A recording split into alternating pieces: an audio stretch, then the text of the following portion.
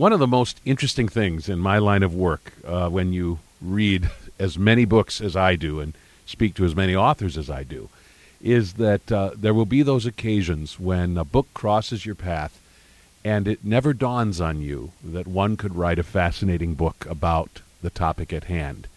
Some topics just immediately seem like the most interesting, fascinating, sort of limitless topic imaginable, and others just have sort of an earthbound quality, at least at a glance. And then you just think about it a moment and you realize that this topic and this book unlock a whole universe of discovery and of new insight. And that is the experience I had with this book at hand called A Splendid Exchange, How Trade Shaped the World. Trade is, of course, something that is so central to all of our lives, but one of those things we simply don't think about. And it is so vitally important to the state of the world, of our own national economy, of what it is we consume. And its history is incredibly rich and complicated, and yet also seems to focus upon abiding principles which over the generations have not necessarily changed that much. And in particular, what seems to be a human being's intrinsic desire to trade and barter with others. And this rich, complex history is explored in amazing detail by William J. Bernstein. Perhaps you know his well-known book, The Birth of Plenty. He's also written a book called The Four Pillars of Investing. And again, this latest book is called A Splendid Exchange, How Trade Shaped the World. It's published by Atlantic Monthly Press. And I'm very excited about the next few minutes being able to speak with William J. Bernstein about his wonderful new book.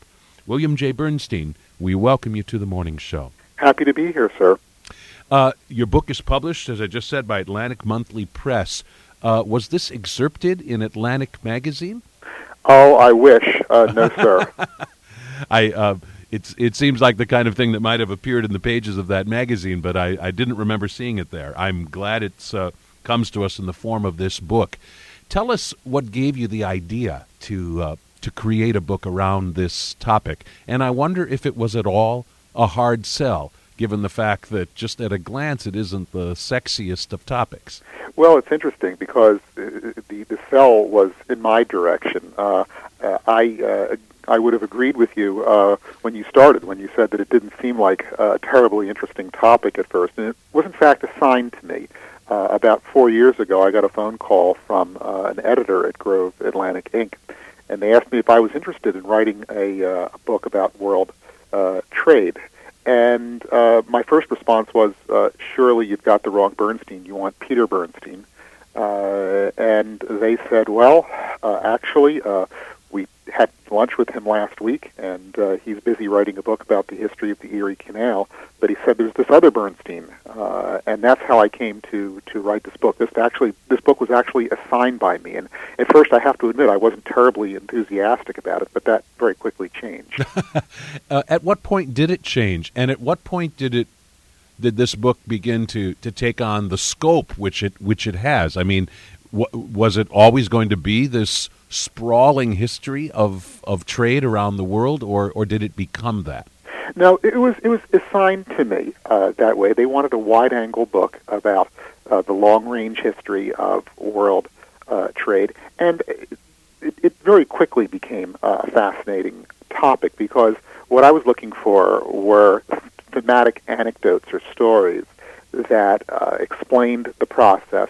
And you don't have to come across very many of these stories before you realize that the stresses and the cracks and the strains and the discontents of globalization are a very old story, centuries old, and in some cases even millennia old. And all you have to do is change a couple of the proper nouns and modernize the grammar a bit, and you might as well be ripping the latest AP wire from a Senate Trade Committee hearing. Right. Of course, certain specifics are different, too, in that we might not be talking about camels and frankincense, but otherwise many of the issues, many of the things that can be potential problems, and the way in which trade can mean a bonanza for certain people, a lot of those are sort of eternal truths still with us. Yes, absolutely. You have that exactly right. And not only that, but, you very quickly find out that the world didn't suddenly become flat when Al Gore invented the Internet. This is a very old process. I want you to share with our listeners the simple little anecdote which begins the book's introduction, and we almost get the sense that this was sort of an epiphany for you in a sense. Tell us what happened to you in a hotel lobby in Berlin, Germany.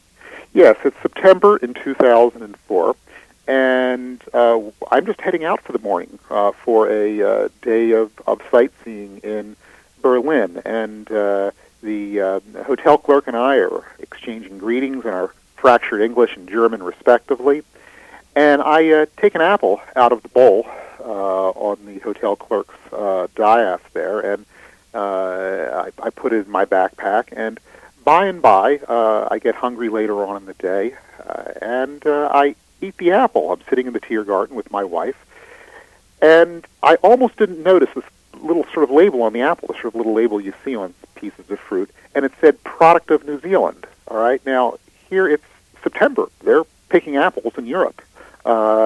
And yet here I am, eating this apple, which obviously was not a terribly expensive item. They were giving them away for free at this not horribly fancy hotel. And New Zealand, if you look at the globe, is almost exactly on the other side of the world from Germany. So here I am eating this bulk product, this fruit from the other side of the world. At exactly the same time, they're harvesting them from the trees in Europe. So that was sort of an amazing experience for me. You say televisions from Taiwan, lettuce from Mexico, shirts from China, and tools from India are so ubiquitous that it is easy to forget how recent such miracles of commerce are. What better symbolizes the epic of global trade than my apple from the other side of the world, consumed at the exact moment that its ripe European cousins were being picked from their trees. In a sense, your book is not about that. Your book is also about how, although this seems like something unique to our own moment, that it's not as unique to the present day as we think. That, in fact, this has happened to varying extents throughout almost all of our history. Yes, very early in human history, goods were being transported over very long distances. As long ago as 5,000 years ago, for example, the Mesopotamians were trading grain for copper from about 1,000 miles away, and they probably were obtaining luxuries from the Indus Valley, which was almost 3,000 miles away. By the dawn of the Common Era, the Romans had a fairly vigorous trade with China. You're talking about basically the ends of the known world trading with each other. Now, admittedly, these were very low-volume trades. They were trades in low-volume, very high expense goods, silks and porcelains and silver and jewels and things like that. But and the other truly amazing thing about the Roman trade with China was that neither country really knew of the other. The trade was carried through multiple intermediaries over great distances, and it probably took silk and silver as long as 3 or 4 years to get from one place to the other. So we're talking about, in the earliest day, trade of what you call only the most prized merchandise traveling between continents. And now what happens today is we're doing that with something as mundane as an apple. Yes, sir. That's exactly it. And of course, that has to do with the fall of transportation costs.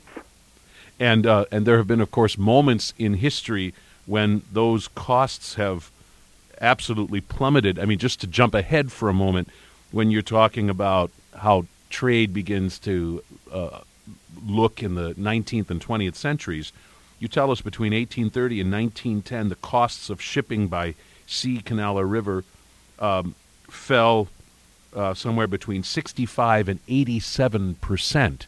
I mean, and that's just one moment in history where those costs come down. And of course, as those costs come down, the possibilities become nearly limitless. Yeah, and the thing that I found absolutely fascinating about that is that one dramatic moment in time, and it was a moment in time that wrought more changes, more dramatic changes than I think we've seen at any point even in the 20th century. I mean, the internet, the jet plane, the personal computer, I think those things pale into consideration with what flowed from the invention of the blast steel process by Henry Bessemer. Steel before that time was a very expensive product. It wasn't uniform enough or high enough quality that you could cast it into steel railroad rails or high-pressure boilers. The railroads and steam engines before that time were really quite primitive and couldn't take the kinds of loads you needed to handle bulk products. So this one man set in train a series of events that we're actually still living with today in terms of political economy. I mean, a lot of the views that we have today about protection and free trade flow directly from Bessemer's process. It's so fascinating, too. You think about the way that this has utterly changed our lives and the way we live and the way the whole world functions.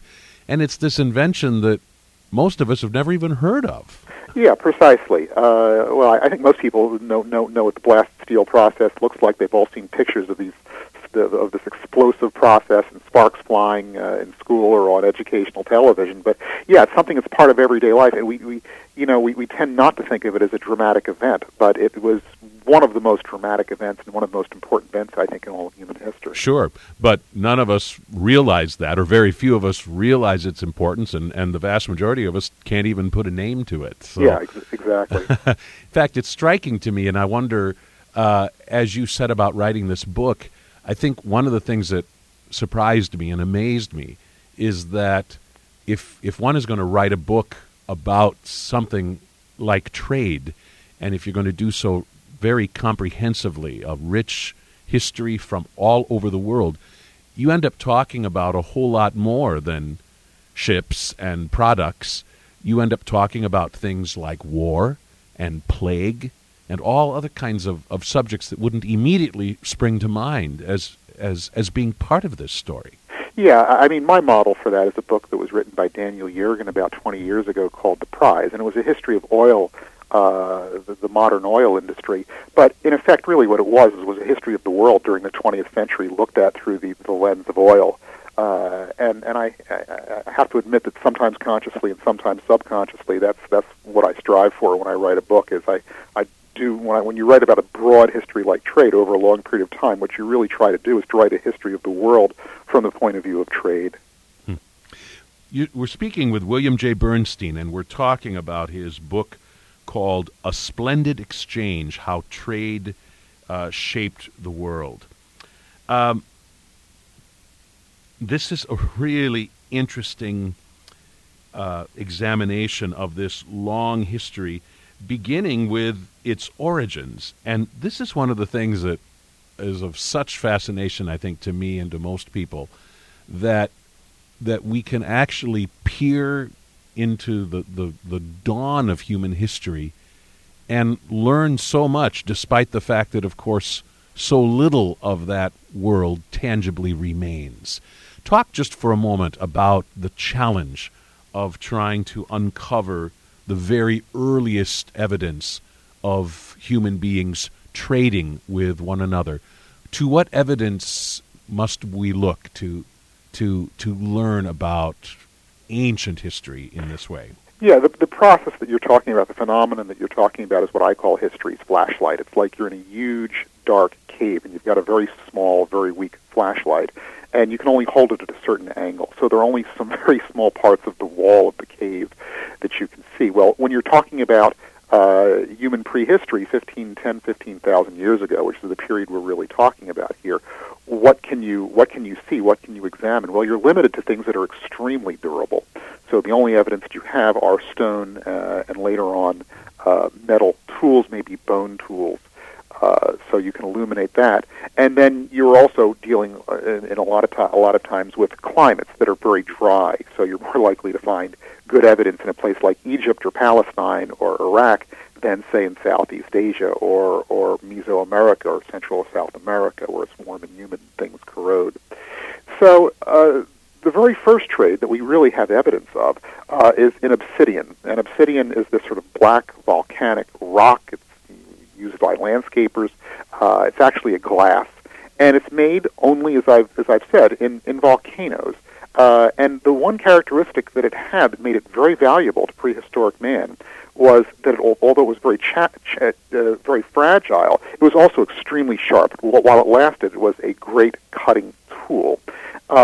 And so you have this good that's only produced in a couple of places, and yet it's extremely valuable. So it was transported in cases up to 1,000 miles, not only in the Old World, but also in Central America and the Yucatan as well. There were some volcanoes where it was produced, and it was transported for thousands of miles. So this was obviously a trade item. What makes it fascinating to the modern investigator is that you can actually identify which volcano these things came from their atomic fingerprints. So you can actually trace the trade away from the volcano over hundreds of thousands of miles along trade routes. And a man by the name of Colin Renfrew is the man who's done most of this work, and it's fascinating work to read. Of course, what's interesting and so tantalizing is that we can't really know, I suppose, very much about what was exchanged for it, or if in some cases, if this obsidian was just forcefully taken. but you are suggesting that obsidian was an item of trade in this very, very early period. Is there much we can know beyond the fact that somebody traded something for it? You hit the nail on the head, sir. We do not know whether this was simply expropriated or whether it was traded. When you're going that far back, all that you can generally tell is that something moved in one direction, and you're generally not going to have any evidence what, if anything, was moved in the other direction. I recently interviewed an author. I don't remember who it was or the book, but one of the points of this book was undertaking to try to understand the lives of ordinary people in Roman times. Actually, come to think of it, was not an author. It was a visiting professor, I think. But they talked about how so much of the evidence that remains from the ancient world is from the wealthy, because it was the wealthy who could afford to erect statues of themselves and build temples and so on. And ordinary people didn't have the means to do that. They built such things, perhaps, but none of those sorts of things belonged to them. So the footprint of ordinary people in so many cases is lost to us in certain eras, or largely lost, and we have to look in kind of indirect ways to see the evidence of what their lives was like. But it's interesting, what you're pointing at here in still more ancient times is actually something left behind by what we would presume to be ordinary people. Yeah, that's a really good question. Most of the archaeological finds that you deal with are, of course, burial mounds of very wealthy people, royalty. One does find, however, in prehistoric societies, tools which were presumably made by ordinary people, and ordinary durable household items from poor people as well. But you're right; it's the archaeological record is very heavily canted in favor of the wealthy. In talking about how apparently in some places we find tantalizing hints of things such as the trade of tin and other things, you say, but if there was long-range trade in tin around this year of 3000 BC, there must also have existed a similar long-range barter for other valuable items such as linen, frankincense, myrrh, tigers, ostrich feathers, and 1,000 other sights, sounds, and smells now lost to history. You say that so beautifully. I mean, in a sense, that sums up what is so frustrating about this. Fascinating and frustrating that the little we learn makes us so hungry to know more, and to a large extent, it isn't possible to know everything we want to know about this period. Yeah, that's exactly correct. The farther back you go, the less detail you have, and that was sort of one of the pleasures of the book is the book was written more or less chronologically, in a historical sense. So the further I got on with the process, the more of the ostrich feathers and the linens and the frankincense that I saw. In fact, I saw quite a lot of frankincense as early as the 3,000 or 4,000 BC. So there was some satisfaction even early on. By the way, another topic that we wouldn't immediately think is going to be part of this, but of course it is. You can't do any of this without it in our own day. Is the whole existence of currency, which you call at one point sort of a lubricant of commerce. Without it, trade required barter between pairs of commodities. Tell us, explain just a little further, what changes about trade when there is currency at play versus simply barter? Well, it's just one more thing that makes it more, it's a technological advance, just like transport, that makes it easier to trade. Imagine for a moment you have 10 different goods that you're exchanging, even locally, let alone over long distances. Well, if you don't have money, you have to barter them by pair. And if you do the math, there are 45 possible pairs of 10 goods. And of course, if you have 100 goods, the number grows basically exponentially. There's almost 5,000, I believe, if you take 100 different goods. So this is a very inefficient way of doing things. You have the price. You have to have if you're bartering or you're trading, say, barley or barley, then you have to have a price for it in cows and in chickens and in cotton and in every other good that the other guy wants to trade you for them. So I mean, if I'll give you one cow for this much barley, right, or I'll give you one goat for this much silver or whatever. Yeah, and maybe he doesn't have cows or goats. Maybe he's got one of 100 other goods, and you've got to know or have to be able to figure out what's the correct ratio of value between those two goods. But if you have, money and you have 100 goods, instead of having 5,000 or so pairs, you only have 100 prices. And the world becomes a much easier place. And one of the really, truly remarkable things is that coined money is a relatively recent invention. We really didn't have coined money before the Lydians invented it about 2,600 years ago, in 600 BC. And before that, silver was a medium of exchange. It was done by weight, but it's very, very inconvenient if you're going to use even silver as an intermediary to be dealing with these bars and weights of silver.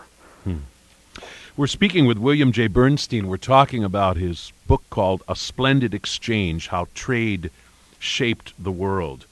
Also in this portion of your book dealing with kind of the earliest of examples of trade, you talk about a really extraordinary work of art which shows us something about maybe what early trade looked like to some extent.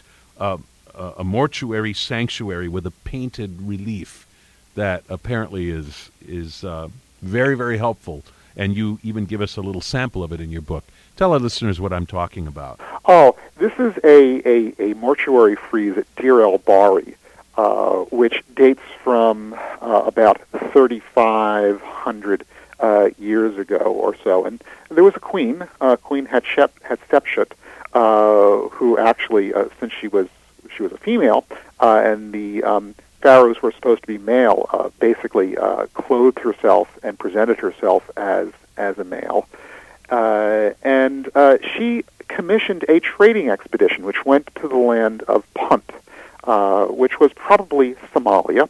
So we're talking about voyaging perhaps 1,000 miles down the Red Sea. And the frieze depicts the various stages of this journey. It's divided more or less into 4 panels. And the 4 panels show the various stages of this journey. And it's quite obvious what they were doing was trading. They were loading cloths and sacks of grain onto the ship, the things that Egypt produced in an enormous quantity. And they get to Punt, and then they offload these trade goods, and then they onload the things that they wanted from the land of Punt, which were incense plants and exotic animals.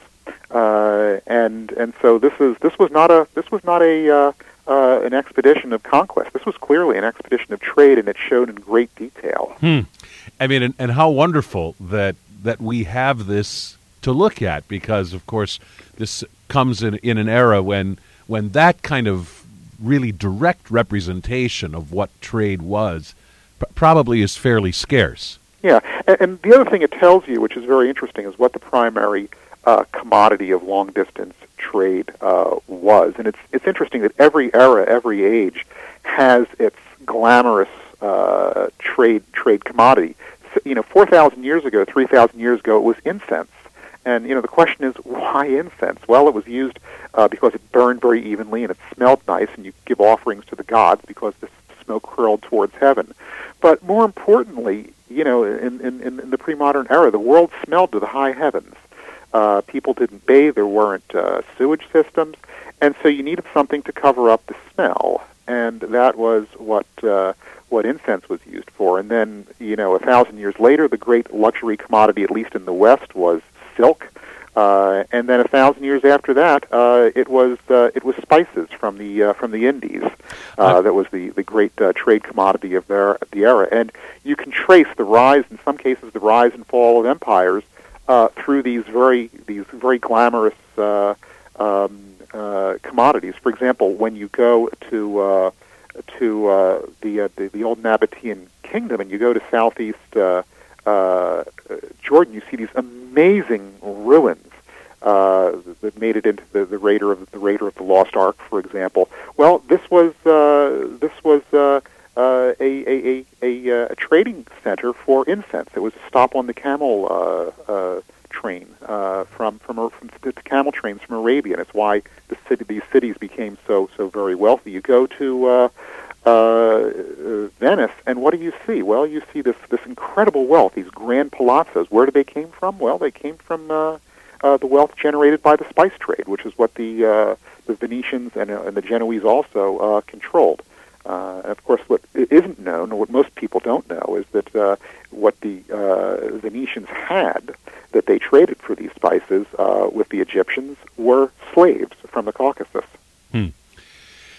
I want to turn back to incense for a moment, because this is a great moment in the book, and also I think is a great example of the kind of surprising things we learn about human history when we take a close, thorough look at something like trade. You were just touching on why incense, of all things, would be, at least at one point in time, such a precious, prized commodity. You write, although our imagination allows us to conceive the sights and sounds of ancient civilizations, their smells are well beyond modern comprehension. In cramped cities lacking effective sanitation, the nose discerned location as well as any map, the odor of feces from main sewer lines and slaughterhouses, the scent of urine surrounding government buildings, temples, and theaters, or the particularly offensive olfactory assaults of the tannery, the fishmonger, and the cemetery. Amid such stenches, and where regular bathing in clean water and regular change of clothes were reserved only for the wealthiest citizens, few substances were as prized as myrrh oil, easily applied as a body lotion and capable of hiding the rank smells of everyday life. I mean, in a sense, this helps us think about and even try to experience through our imagination some facet of daily life in the ancient world which otherwise never even occurs to us. Yeah, it wasn't for nothing that the Magi brought frankincense and myrrh. There was a reason.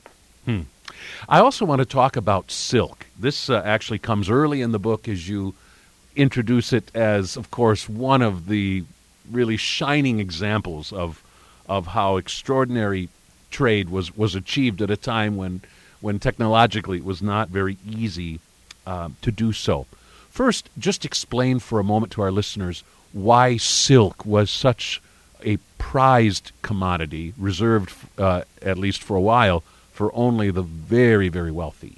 Well, that's because the palette of materials for clothing back then was so very limited. The poor used animal skins, which were hot and sweaty. There was wool, which was scratchy and also quite warm, very difficult to dye. as well. There was linen, which was much more expensive and was wrinkled very easily. Again, didn't dye very well. Cotton was available, but it was actually more expensive than silk, and the reason why is it had to be imported from India or from Egypt, and in the pre-industrial age, it was extremely difficult to manage to manufacture. A pound of cotton actually took several times the man-hours of even a pound of silk. So silk, in a way, was this one fabric that not only felt fabulous on the skin, but also dyed very easily, and it very rapidly became the favorite fabric of the Western world. The problem was that before the Emperor Justinian, the Chinese effectively had a lock on it. They had a monopoly on it. And so before the year roughly 600 AD, if you wanted silk, it had to be brought all the way from China. And you pose this question, how did goods get from China to Rome? Very slowly and very perilously, one laborious stage at a time. Just help us understand, even in brief, just how laborious and difficult a journey we're talking about. Well, there were two ways to get silk from China to the West. The route that everybody thinks of is, of course, the famous Silk Road. And the problem with the Silk Road is twofold. Number one is that land transport is inherently more expensive than sea transport. Think about transporting a ton of something on your back or on a cart by land versus putting it into a boat and setting sail.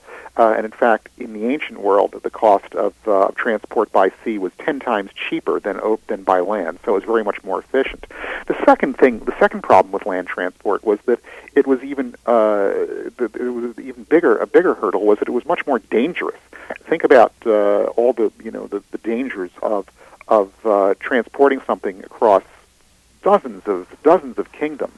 And in fact, the Silk Road was really only open. It was only feasible during 2 points in history. One was around the Common Era, when the Han Chinese were ascendant in the east, and the Roman Empire was ascendant in the west. And there were only really two stable empires in between those two, so you could get things across the Silk Road. In fact, that's how silk did first get to Europe. But the other route that was actually much more efficient and carried almost all of the trade between China and the West was the Indian Ocean route. And this got a big boost with the harnessing of the monsoon winds, which enabled you to cross the Bay of Bengal and the Arabian Sea and also the South China Sea, pretty much in one fell swoop. And even this was a very, very dangerous route. I mean, if a sailor could survive more than 3 or 4 monsoon seasons, he or she was doing very well. But the sea route was also very laborious because it had to be done in stages. It had to be done in at least 3 monsoon stages, and you could theoretically do it in a couple of years, but goods probably took an average of 3 or 4 years to get from one end of the old world to the other. Both of the routes were fabulously expensive. Both of them were fabulously dangerous, and it was merely a matter of degree that the sea route was better than the land route.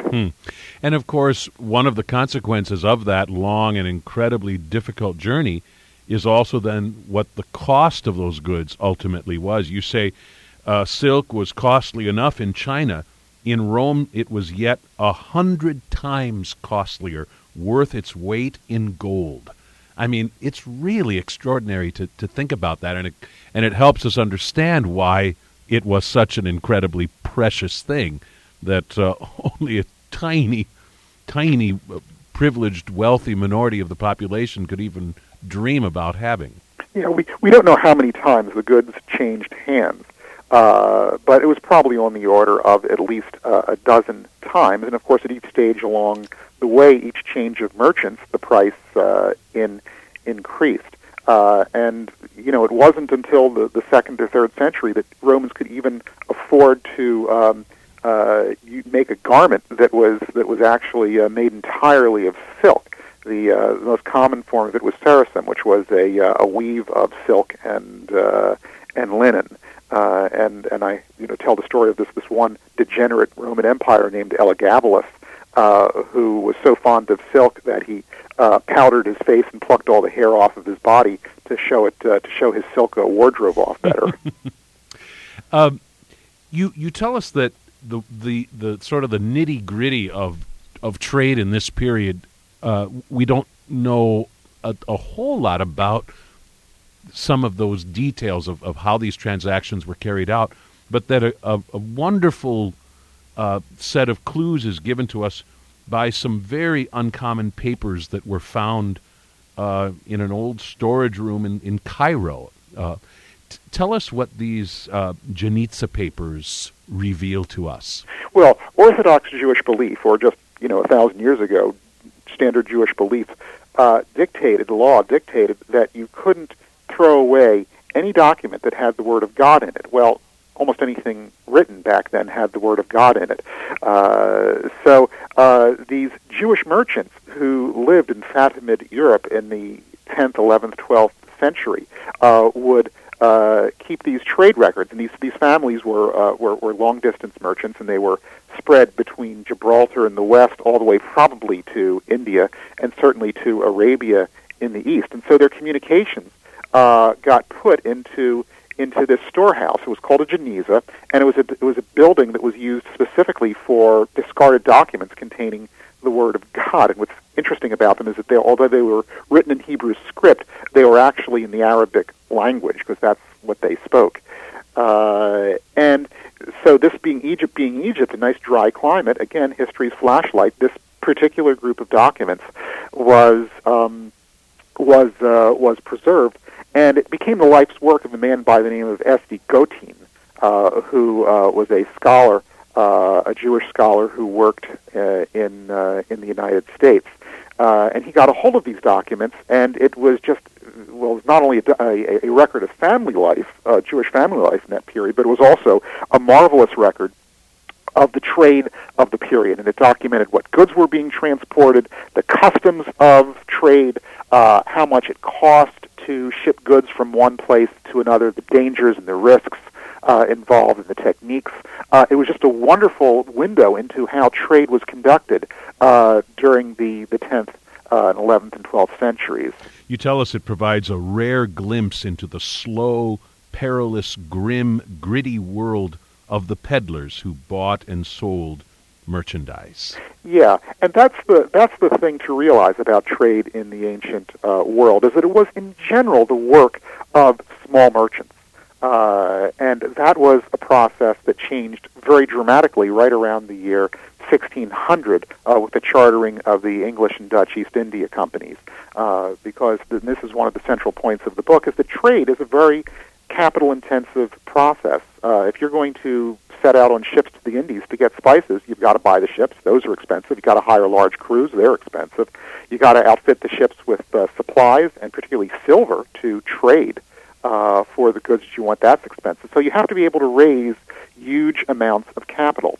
And that was something that these large organizations did very, very well, particularly right off the bat, the Dutch East India Company. And it wasn't very long before they took over the trade from these small peddlers.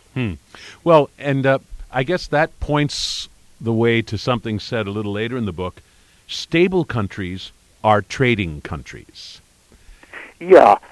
Once again, that certainly comes into play along the Silk Road, and it also you also see it, for example, very, very, very far back into the Roman era, and you can actually trace the trade between India and Rome, and there was quite a bit of trade between India and Rome, by the gold coins that you find, the silver coins that you find on the Indian subcontinent.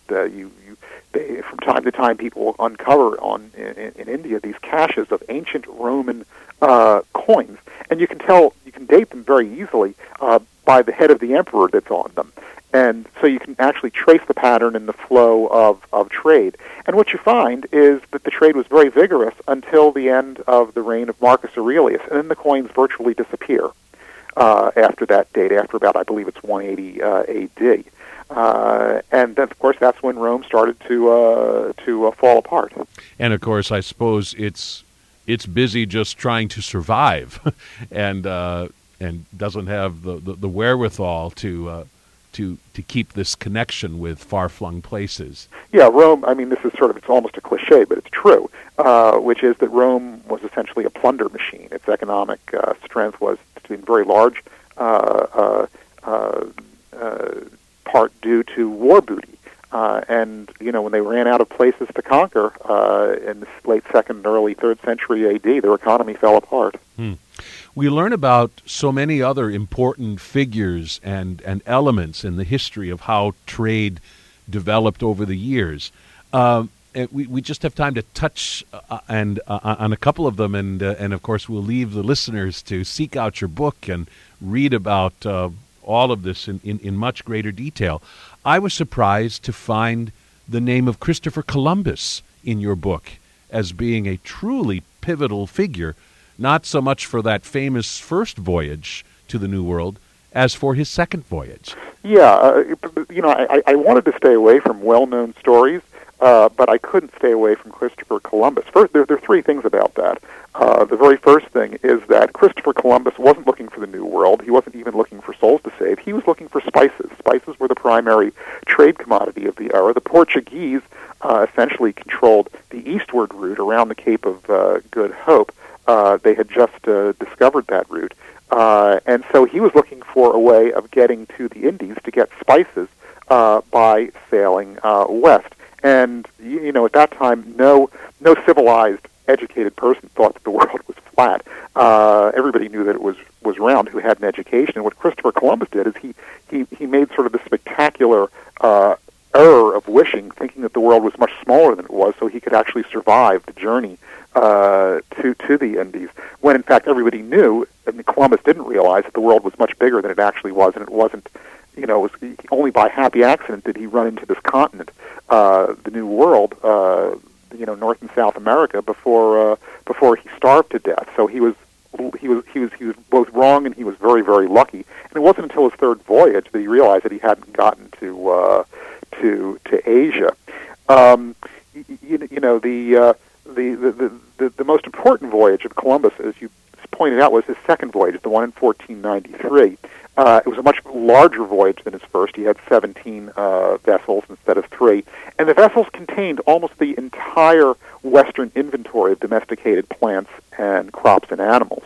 And so this seeded the North American continent basically with cattle and pigs. And, of course, he brought back potatoes and tomatoes and chili, and most importantly, corn. Because there were vast swaths of the old world which really were very poor agriculturally. They were too far north to produce rice, or they were too far south to produce wheat. And this in-between corn fit this in-between area of southern Europe, this vast impoverished area of southern Europe and the Ukraine very nicely, and allowed these areas in the subsequent centuries to prosper. Pretty much the same thing also happened further north in poorer soils with the importation from the New World of the potato. So what you had was what has been termed the Columbian Exchange, in which basically, at its crudest level, livestock from the Old World populated the New World, were introduced into the New World, or in the case of the horse, reintroduced, and these plant crops from the New World seeded the Old World. And that's just the major ones. I mean, there are minor ones like the pineapple, the avocado, the fruit and nut trees of Europe were also of massive importance, but they weren't as important as the cow, the pig, and corn and the potato.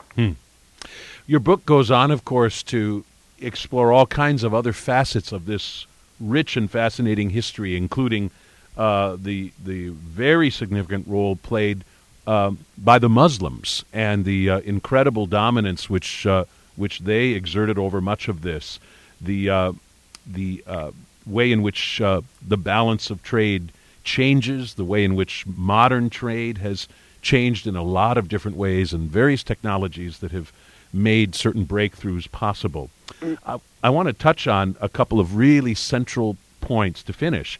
You have already touched on the fact that we seem to have, as human beings, have this very strong impulse, almost as much as breathing, an impulse, a desire to trade with others. Your book talks about that, but secondly, about the fact that this urge to trade has had a gigantic effect on how human affairs have played out.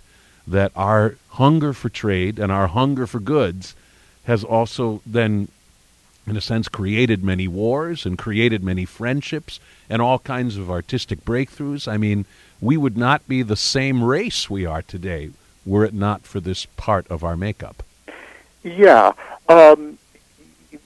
Certainly trade has been a vehicle for the, if you will, the intellectual insemination of all of mankind. The most spectacular example occurs, with the Battle of Talas, which was a battle between the Chinese and the one of the early Muslim empires of South Asia. And what happens at this battle is that, first of all, the Muslim empires wanted to attack China because they wanted to control its trade. And at this Battle of Talas in Central Asia in the late 8th century A.D., some Chinese traders and soldiers are captured who know how to make paper. And the West, of course, hasn't been the same since. I mean, what did you write things on in Western Europe before 770 A.D.? Well, you used parchment, and if you were in Egypt, you used papyrus, both of which are very, very difficult to manufacture and aren't terribly efficient, or you could write in stone. And all of a sudden you have this medium that allows you to communicate much more easily. So it's a momentous episode in the intellectual history of mankind. It's not only a positive, it can be a negative as well. The Bessemer story moves forward with an inundation of Western Europe in the late 19th century with all this cheap American wheat. And, of course, continental farmers react to that very, very negatively because this cheap foreign competition is undercutting them and basically destroys their market because they can't compete with this American grain. And so you get a global trade war between Europe and the United States, and you have a period of escalating tariffs that finally culminates in Smoot-Hawley in 1930, which most historians who've looked at it believe gave rise to a great extent to World War II. I mean, had the Germans been able to sell us things, been able to export and sell us things, which Smoot-Hawley prevented them from doing, they probably would have recovered much more rapidly from Versailles and from World War I, and Hitler probably would have never come to power. The people in our State Department were very cognizant of that during the war, and as soon as the war was over, they set up the General Agreement on Tariffs and Trade, and so here we are today. It's an amazing history. It's a history of incredible wealth and a history of plague, a history of wars, a history of friendship. It is our history told in this remarkable book called A Splendid Exchange, How Trade Shaped the World, published by Atlantic Monthly Press. William J. Bernstein, the author. William J. Bernstein, you have accomplished something truly extraordinary in this book, and I am grateful to you for writing it and for joining me today on the morning show to talk about it. Best wishes to you. Well, you're welcome. Glad to be here.